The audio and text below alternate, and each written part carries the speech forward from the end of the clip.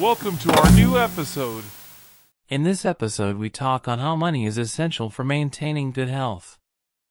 While it may seem like finances and health are unrelated, the truth is that they are closely connected.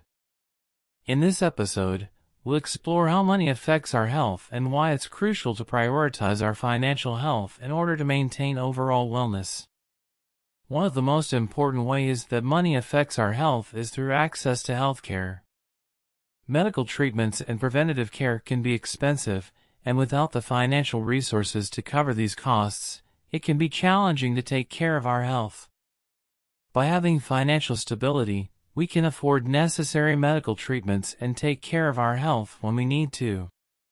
Money also plays a critical role in maintaining a healthy lifestyle through access to nutritious food and exercise. A healthy diet and regular exercise are essential for good health, but these habits can be expensive. With financial resources, we can afford to purchase healthy foods and invest in gym memberships or exercise equipment to stay in shape. Financial stability can also help reduce stress, which is a significant factor in our health. Financial stress can lead to mental health problems that can have physical effects on our bodies. By having financial resources, we can reduce our financial stress and focus on other areas of our lives that contribute to overall wellness. Mental health care is another crucial component of maintaining good health.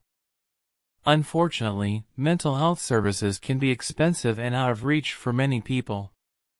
With financial resources, we can access mental health care when we need it, which can improve our overall well-being and quality of life. In conclusion, money is an essential factor in maintaining good health. It provides us with access to health care, healthy food and exercise, and mental health care, which are all crucial components of overall wellness.